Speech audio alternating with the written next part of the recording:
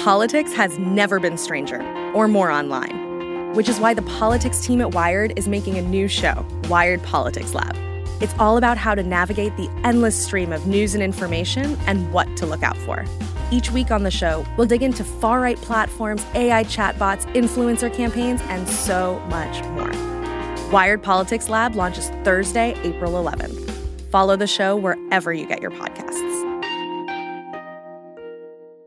Hi, I'm Daniel, founder of Pretty Litter. Did you know cats tend to hide symptoms of sickness and pain? I learned this the hard way after losing my cat, Gingy. So I created Pretty Litter, a health monitoring litter that helps detect early signs of illness by changing colors, saving you money and potentially your cat's life. Pretty Litter is veterinarian developed, and it's the easiest way to keep tabs on your fur baby's health right at home. Go to prettylitter.com and use code SPOTIFY for 20% off your first order and a free cat toy. Terms and conditions apply. See site for details.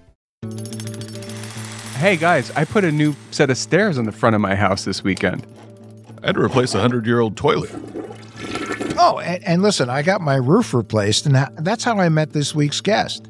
Always be asking people if they got compromised. It's almost ABC. I met a young guy who got scammed. Said, boy, have I got a story for you. And when I heard it, it was very sad, especially to somebody who was a young entrepreneurial guy who all of a sudden, as his business is starting to take off, somebody hits him with a scam. With that, welcome to What the Hack, a show about hackers, scammers, and the people they go after. I'm Adam, cyber get to the bottom of whatever the story is guy.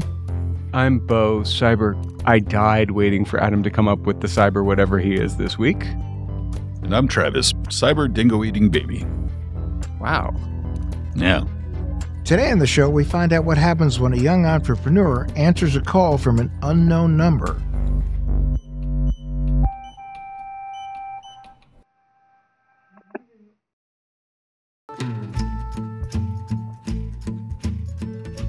Hey Jordan, where are you coming from today? I'm coming in from Nashville, Tennessee. And what do you do down there in Nashville? I actually work for a pretty big-time restoration company. We do full-on builds of re-roofs through hail and wind damage, and then we do interior restoration and renovation to inside of homes through insurance. So that's kind of the gist of what we do and kind of how we go about what we do. Gotcha. So Jordan, how old are you? I am 23, turning 24 this month. Well, I got to tell you, I've met you, and you had a story about something that happened to you when you were younger. Yes, sir. Yes, sir. At 17, 18 years old, I was very involved with dropshipping, which is, if you don't know, selling products on a website all the way around the United States of America and outside and going into other countries. And pretty much what it is that you don't have inventory of any of your products. It's a way to start as a young entrepreneur. You don't have a lot of capital. You don't have a lot of overhead. You really just kind of build this platform of that website. And the only overhead that you have is using capital and money to be able to expose yourself through social media platforms like Facebook and Instagram. And the way to do that is to spend, a good bit of money on ads. And so that was pretty much the only overhead I had. So what allowed me to do what I did and create the success that I did. What were you selling? On this particular store, I had a little bit of arrangement of everything. It was kind of a holiday season niche where I was selling different products. Just a general store. This one sold a lot of different items that were trending at that point in time during that season and that year. Can you give an example of one of the niche items that you were selling? Yeah. So one of them in particular that we did real well with was AirPods. Apple had released their AirPods, their first ones. A lot of people were buying them. It was the holiday season. And so obviously there's a lot of spinoffs, a lot of knockoffs of those products. And I'd found a supplier that was selling a pretty good product, I thought. And that was our main hit, was selling knockoff AirPods from Apple and selling a product that was very similar. We didn't market it or sell it as if it was an AirPod. We made it, very, very noticeable that this product is not from Apple. Okay, so from what you've said, you made it clear that these electronics weren't really counterfeit as such, and so we know that you're not the scammer. But what's the issue that brought you to our show today? It was just a day I'd been running the store and, sales are coming through, spending money on ads, shipping the products out, kind of doing our thing. And it had ramped up. This store had scaled up to a couple $100,000 in sales real early on. And I had received a phone call. And this phone call was very, very, very firm, very, very, I'll never forget it. It was very eye-opening. The guy he knew all about me. He knew all about the business. He knew all about me, my personal information. He knew where the bank accounts were set up. And for a 17, 18-year-old, I kind of, was real starstruck by this. I was listening. I was nervous. I was stressed. And they had said that a product that I had sold, which was one of these, electronic devices that was an AirPod, had actually kind of, I guess, exploded or kind of had a malfunction where it, started to spark. And they had made it seem as if it had hurt someone that had purchased this product. And so as a young gentleman, I was very timid. I was very scared. And they said, so what do I do? What are the next steps? And why are you calling? And what they were saying is, hey, look, we've already worked this out. We're in communication with the person that had ordered this product. And we will receive $5,000 to settle. We won't have any issues. We'll take care of this. The client will go ahead. The customer will be good to go from here on. And that's just kind of where we were at. So the kind of things that they knew about you, obviously they said there was an issue with the product, but what else did they know? They knew where I lived. They knew how long I'd owned the business. They knew the business's name. They knew the products that I was selling. They knew where this product sold to, and they knew customer's name of someone that had actually ordered a product from me. You said you were starstruck, or were you just kind of freaked out that they knew so much? What was it? Yeah, I was pretty freaked out. I mean, the fact that they knew I banked at Bank of America, they knew, that I held a business account there. They had a good bit of information. When you set up your website, did you register your domain name with a privacy policy, or did you just register it? Did not know better. Did not take those actions. Yeah, sure. So with a domain name registration, that will typically give you the name, phone number, home address, and a lot of other information about the person who registered that domain name in the first place, unless you pay a little bit of a fee on top of that to keep that private. Yeah, I didn't know at the time about this. So Adam, do you think that this problem Jordan was experiencing of somebody really knowing a lot about him came via the domain or maybe elsewhere? It maybe a little bit came by way of the domain, but it sounds to me like the majority of the information came from somebody who either knew Jordan, knew the buyer, or knew both. Huh, who could that be? Jordan, you have any ideas? I do not. What about your pick, pack, and ship place? Could have been them. In the situation of, like I had said, it kind of just threw me for such a curve, and they had asked these questions, and I was trying to just completely get out of this. So I was just like, look, I'm going to go ahead and pay this $5,000. And I went for it. I was young. And so I didn't really take the time to really dive into exactly how they would have, come about this and gone about the situation. For me, it was more so after the fact, hey, I had given them this, I'd given them the routing numbers, the account numbers, and I gave them my social. So at this point in time, I'm more worried about that than how they figured it out.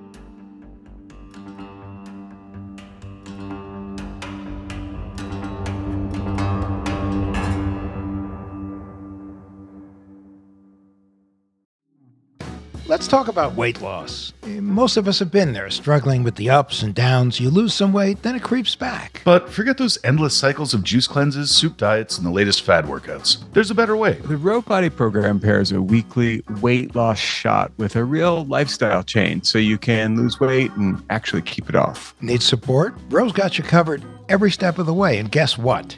You can do it all from the comfort of your own home. No more doctor's appointments, no more waiting rooms. It's that simple. Ready to take charge of your weight?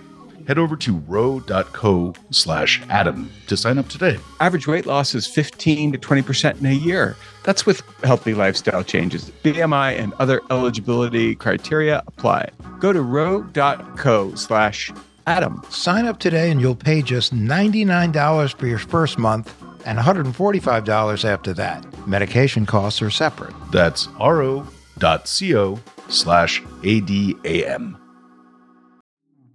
So here's the deal. I use Yahoo Finance. I use it to make money because it works, not just because they're a sponsor of the show. Heck, I've been using them for years before they ever called to become a sponsor. I do a lot of investing, and I need to make split-second financial decisions, and that's where Yahoo Finance comes in. I trade stocks, and I trade options, and you can't trade them in a vacuum. You got to know what's going on. Yahoo Finance gives you the opportunity to look at the whole picture. I mean, breaking news, editorial perspectives, analyst ratings, independent research, customizable charts. I love the customizable charts. They have it all. At Yahoo Finance, I'm part of a community of over 90 million users. You heard me.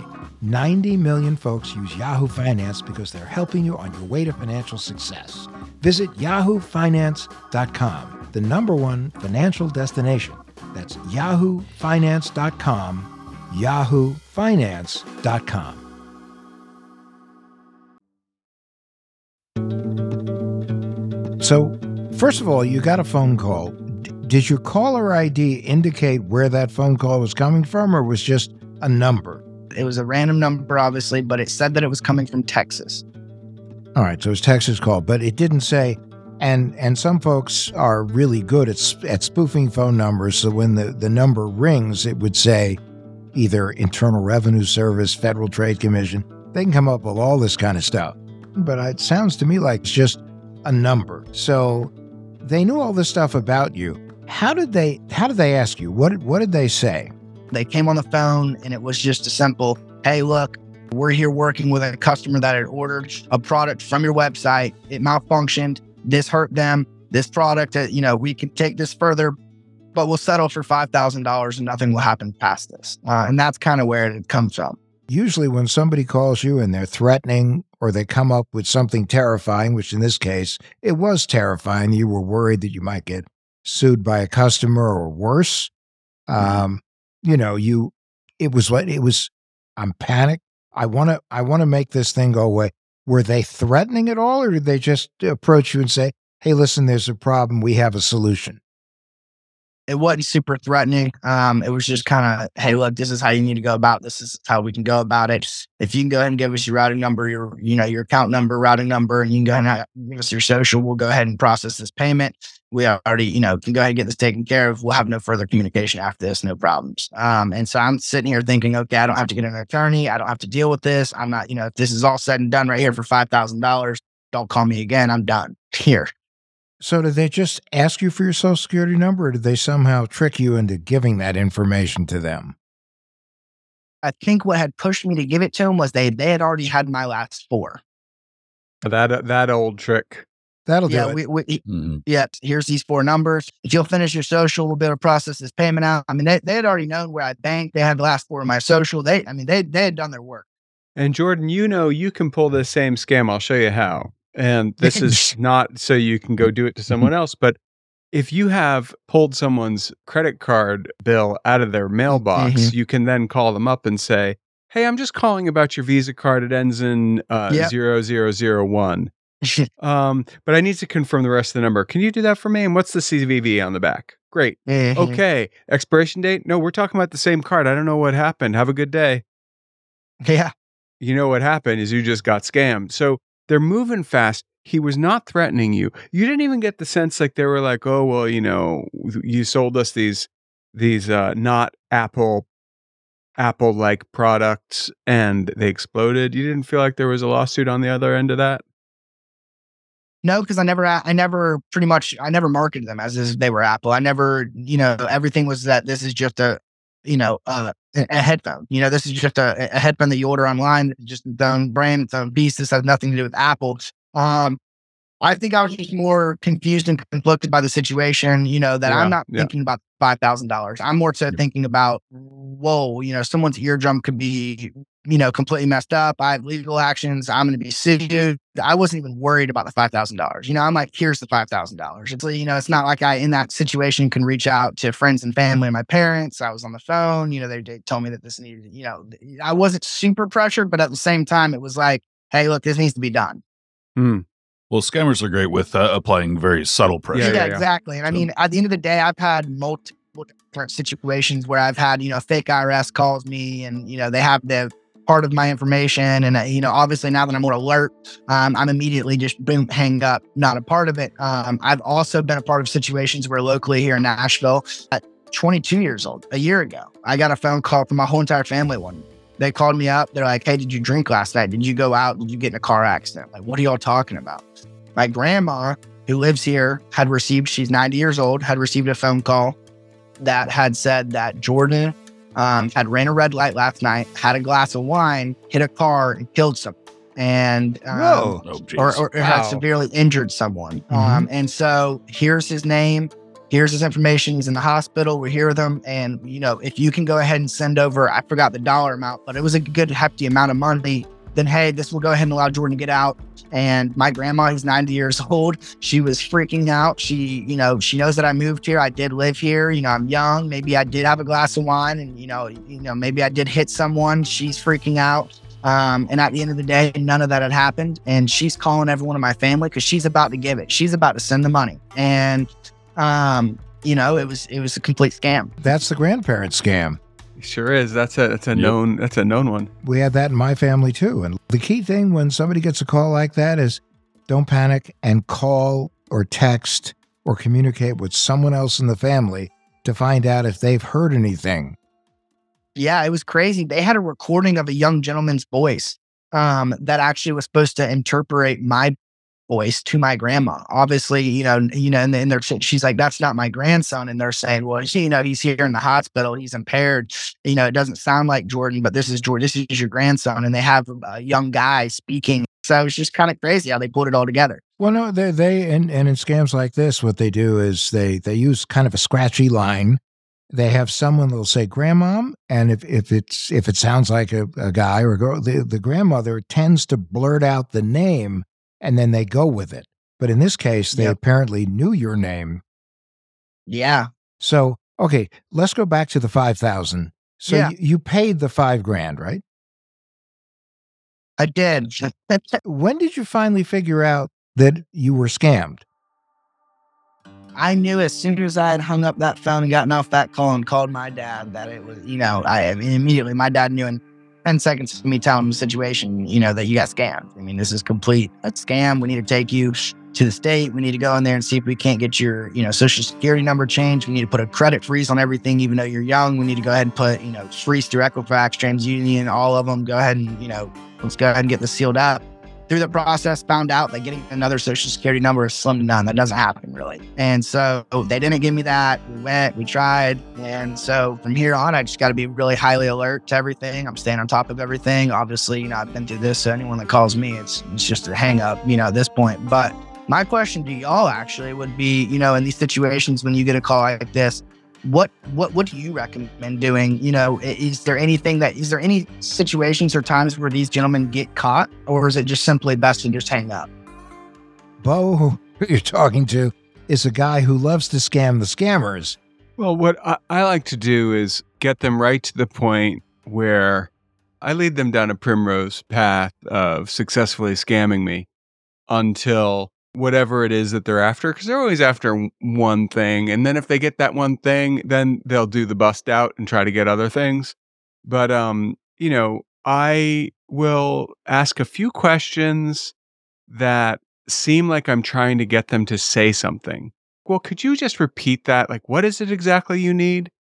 I'm sorry. Could you say the whole thing? I don't just say the whole sentence. Mm-hmm. They get mad at me and I'll be like, sir, this is Agent Smith from the FBI, and we just needed to keep you on the phone this long to have a fix on your location. We are sending local law enforcement to your place right now. Please don't move. They get to be uncomfortable for a day or two. Right. Yeah. Anytime you ever get a call from anyone who is either threatening or in some way is just trying to get information out of you. One of the rules we always tell people is never authenticate yourself to any person who's contacting you for any reason, who asks you to complete the picture. They have some information, right, but they want you to do the rest. Like in Bo's earlier example where someone would say, just to make sure you're you, what's your security code at the back of your credit or debit card? Yeah. And then they have one where they go further, where they say, okay, it definitely appears that someone has tried to scam you, and we'd like to set in process a way for you to protect your data and your information. But to do that, for us to be effective with the credit reporting agency, we need your social security number. And then, bingo, they got you every which way. From these situations, what are most people doing with these social security numbers? Oh, they are using that information, combining with other information they can get on the dark web, or using it combined with the other information that any particular consumer has been scammed into giving them. And they will do everything from take over existing accounts to opening new accounts in your name to, depending upon the amount of information they have, even going and getting medical treatment in someone's name, committing medical identity theft, or committing a crime and having the trail of breadcrumbs lead back to the victim. But other than that, almost nothing. Yes, that's it. Yeah. The social security number is really just the skeleton key to your entire identity, unfortunately. Yeah. Now, but you have the right idea, Jordan. And I have to say, the only difference between you and someone who hasn't been scammed is very, very slight. You know what it is, Jordan? What is it? They haven't been scammed yet. Yep. The fact of the matter is, most of us could be scammed. Most of us don't have things set as securely as they need to be. And you mentioned this whole list of things that you've done post-scam. And I'll tell you something. You are less vulnerable with your Social Security out there than a lot of people who don't know where their Social Security number is. Let me say that again, because my mouth was full of spit. Than a lot of people who don't know where their Social Security number is and who has it. Yeah. You know, we tell people that you really need to assume that your information's out there and act accordingly. Yeah. Which is to do all of the protective measures, whether it's long and strong passwords for a password manager, two-factor authentication so that it makes it more difficult and you will be notified if someone is trying to get into your accounts, to being more careful with links and attachments, to freezing your credit. Freezing your credit is a critically important thing. And recently I admitted that I had not frozen my credit all these years and did so recently. And frankly, I'm feeling more secure. But you've done that. And you've done that at an early age. And I'm thankful for it because my business career has, continued. My life's going to continue. I got to move forward. And that was just one situation. That was a small scale. Obviously I'm a part of a lot more now. I own multiple different accounts for different things. And at the end of the day, I'm kind of grateful for it because it opened my eyes. I kind of, like you said, I've taken action. I freeze my credit cards. I don't answer phone calls from random numbers. If I do, I hang up immediately. And at the end of the day, I'm just kind of living by the whole aspect of if they're not knocking on my door, then it ain't real. And if they are knocking on your door, Jordan, it still might not be real. So be careful. Right. Okay. But the other thing in Yiddish, we say Rebbe Geld, which is money you pay the rabbi to learn. So the truth is that the $5,000 you paid, while a very large number when you were younger, is obviously very small compared to the numbers you're dealing in now. And you got one hell of an education.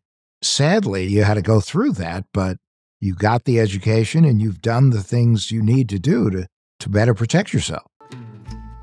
For sure. And like I said, I feel like, with these situations that have arisen, I'm kind of comfortable now with, receiving a phone call like this. I did receive many phone calls after the one that I did receive where this went down with the $5,000 in the headphone situation. And after that, obviously I just didn't give it a time of day, didn't respond to anything. But I did receive a lot of phone calls after that one because I guess, I'm giving what they want. So that's what took place. But that's kind of the story of what, happened to me and what can happen to others. And I'm glad I was able to share this experience with y'all. I think it's laudable that you kind of got that an entrepreneurial spirit when you were 17 or 18. Bo's known me since I was 17 and can probably attest to the fact that I had no such ambition. And I think it really, it's unfortunate just to see how scammers will pounce on absolutely anyone. Yeah. And what was crazy to me and eye-opening is that they go after the people that are very, very old and very, very young for the most part.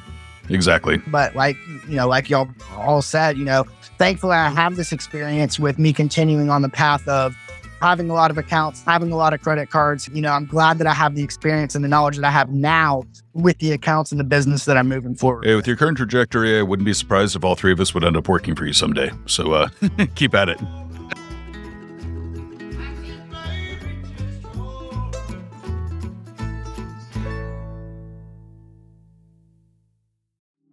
This spring, get out there, enjoy the weather, and recapture the magic of riding a bike. with electric e-bike. With an amazing variety of models built for riders of all abilities, it's never been easier to fall in love with riding again. Plus, every electric e-bike ships free and only requires quick, toolless assembly. This is my first ever e-bike, and the experience has just been great. I was a little bit intimidated at first because I hadn't gone biking in a while, but the 500-watt motor that the electric e-bike comes with really gives you a nice little boost, especially if you're trying to go uphill or pick up some speed. Data shows that e-bike riders take their bike out more often. That means you get more exercise, more exploration, and wait for it, fresh air. And riding an e-bike isn't like, it's not cheating. It's just making it possible for you to be out there longer on each ride. And speaking of things going a little slower, you can finance an electric e-bike for as little as $49 a month. Get into spring with electric e-bikes, the #1 selling e-bikes in the nation. Get your adventure started at electricebikes.com, and please mention that What the Hack with Adam Levin sent you in the post-checkout survey. That's LECTRIC ebikes.com. Families have a lot going on. Let Ollie help manage the mental load with new cognitive health supplements for everyone 4 and up, like delicious Lolly Focus Pops or Lolly Mellow Pops for kids. And for parents, try 3 new Brainy Chews to help you focus, chill out, or get energized. Find these cognitive health buddies for the whole fam at ollie.com. That's OLLY.com. These statements have not been evaluated by the Food and Drug Administration. This product is not intended to diagnose, treat, cure, or prevent any disease.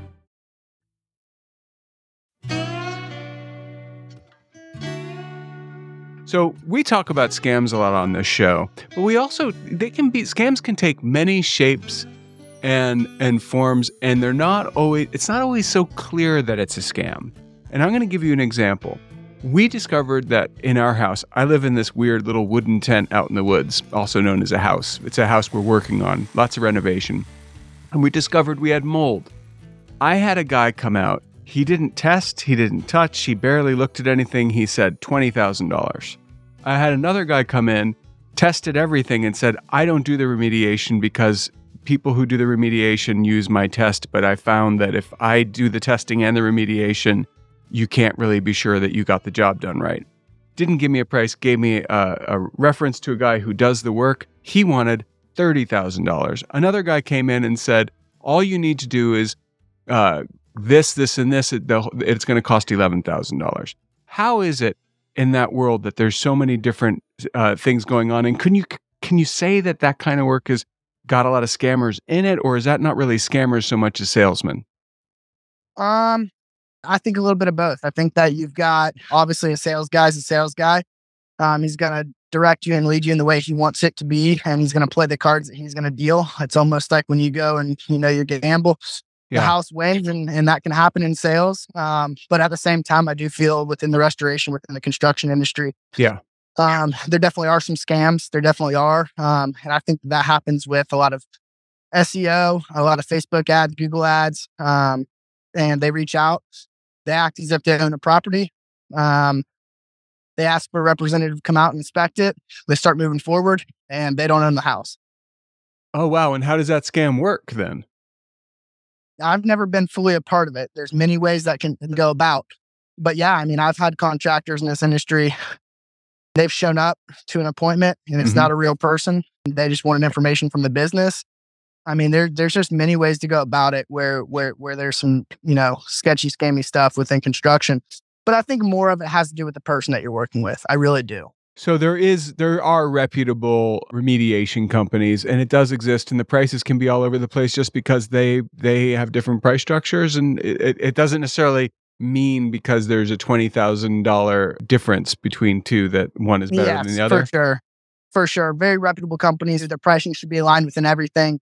But then again, you're going to find, a guy that's going to be a lot higher and a guy that's going to be a lot lower. A lot of times it can seem as if it's a scam, but really it isn't. And it's just that the prices are that, far-fetched because you have a sales guy selling you. If you think about it, a mold problem is a motivating factor, right? Because you're told that can get you sick. That can be a problem. We got to get that solved. And that is similar to the kinds of things that scammers, like, you found with the exploding AirPods. It's always this thing of like, here's a situation that presents itself. It needs to get resolved quickly.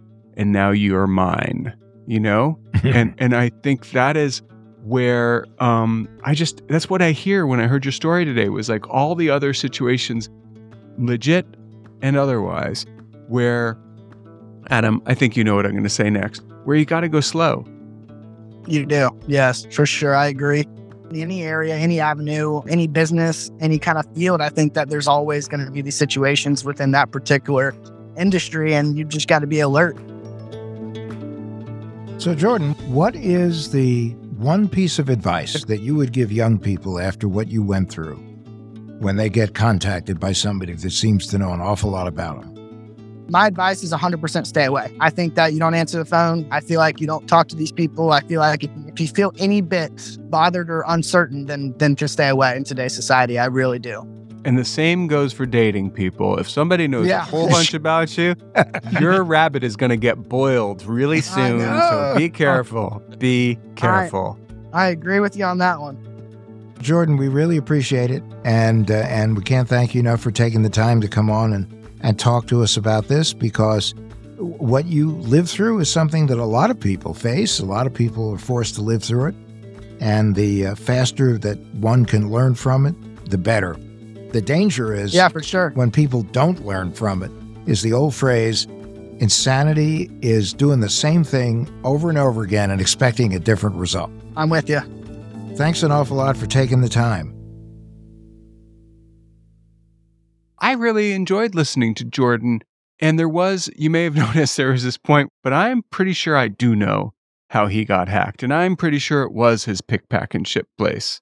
Yeah, that seems likely. Who else is going to know? I think it was an inside job. It has to be. It seems logical, because obviously they knew about his bank account. They knew about the business he did. They knew about the people with whom he was doing business. So it sure sounds like somebody that was involved in the process went after him on it. Yeah, and I think that is the nature of compromise.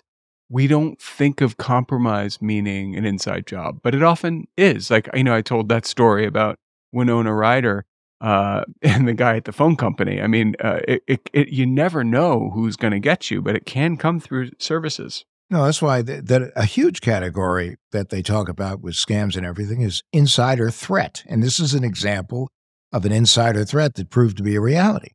The whole thing about the drop shipping industry in general, too, is that they are opaque by design. The entire industry, the entire business model is based around not really knowing who it is that's shipping the stuff. And you're dealing only through proxies online, like Jordan. Well, in one sense, it's almost like Russian roulette. You never know where the bullet's coming from. You never know which service you're doing business with or what vendor you're doing business with, where someone could know enough about you to create a problem for you. Like Jordan, whose Social Security number is out there, although after Equifax, all of our Social Security numbers are out there. Right. And the point is that you need to act as though you're always being targeted, because you are. You have to assume that you're in somebody's crosshairs, that you're always going to be targeted, because you are. And when it comes to your data, there's no such thing as a innocent question.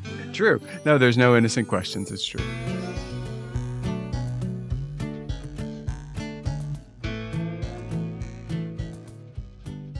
Okay, so it's time for the tinfoil swan, guys. Our paranoid takeaway to help keep you safe online. And what's on your mind this week, Adam? You're implying that I have a mind? Yeah. I know in the past we've talked about personal privacy audits. This week, I want to talk about the importance of knowing what's knowable about you online. Knowing what's knowable about you online. All right, fine. Let's parse this a little bit. Let's start with the privacy audit. Travis, go ahead. Sure. Off the top of my head, I'd just say a personal privacy audit is more about what you've shared online, especially through social media. Okay. Well, also what you're in the habit of sharing, right, because that'll just keep getting worse. All right. And what's knowable about you online is probably a more expensive category. Exactly. We're going to be talking about information that's been collected about you by third parties. It's data that can be researched. OSINT. You know what that is? Open source intelligence, which is another way of saying, Google. There's several services that can make information about you publicly available, often for a small fee, but a lot of it is free. The first step, though, is you got to start looking at what is out there by using a search engine. And let us not forget the dark web. Yeah, that's true. You can buy massive archives compiled from data breaches with really granular data, including your social security number. So the first question is, how do you see what's available about you online? And it's easy. Like I was saying, Google. Not just your name, your address, and other, quote unquote, sensitive pieces of information. Adam, name some sensitive, quote unquote, sensitive pieces of information. Your cell phone number, your email address. And while you're at it, check other search engines. I came across a website on DuckDuckGo, which is ironically a privacy-centric search engine, and I found a data broker site that listed my name, current address, previous addresses, birthday, information about my wife, relatives, friends, all for free. And that result was not on Google. Well, that's right. And so you do have to check all the search engines. And when I say Google yourself, I don't mean Google your name. You need to check other basic information. And you are gonna have to take an hour or so, because you gotta use Bing, you gotta look at DuckDuckGo, you gotta look at the different search engines, as Travis was saying. You can ask to have your information removed. Of course, you could pay a service to do it for you. Yep. But if you go that route, you don't have to give them much more than your name, address, and previous addresses. In other words, enough information to authenticate a bank account? You got to look at it as tiles in a mosaic. The more tiles, the clearer the mosaic. The clearer the mosaic, the better that you can be impersonated. Mm-hmm. Makes sense. Keep in mind that if you get your data removed from one of these data broker sites, there's no guarantee that it's not going to pop up again. Right. So that site where I found my data this week was one that I'd actually requested a removal for earlier, and paid services can keep on top of that for you. Oh, paid services. Right. What about dark web monitoring, Adam? I use it, but it doesn't stop the data leak. Right. Once your data is out there, you can't really put the genie back in the bottle. But it does let you know to be on your guard. But if you are going to use one of these services, you got to check the reviews to make sure they're legit. And that is our tinfoil swan.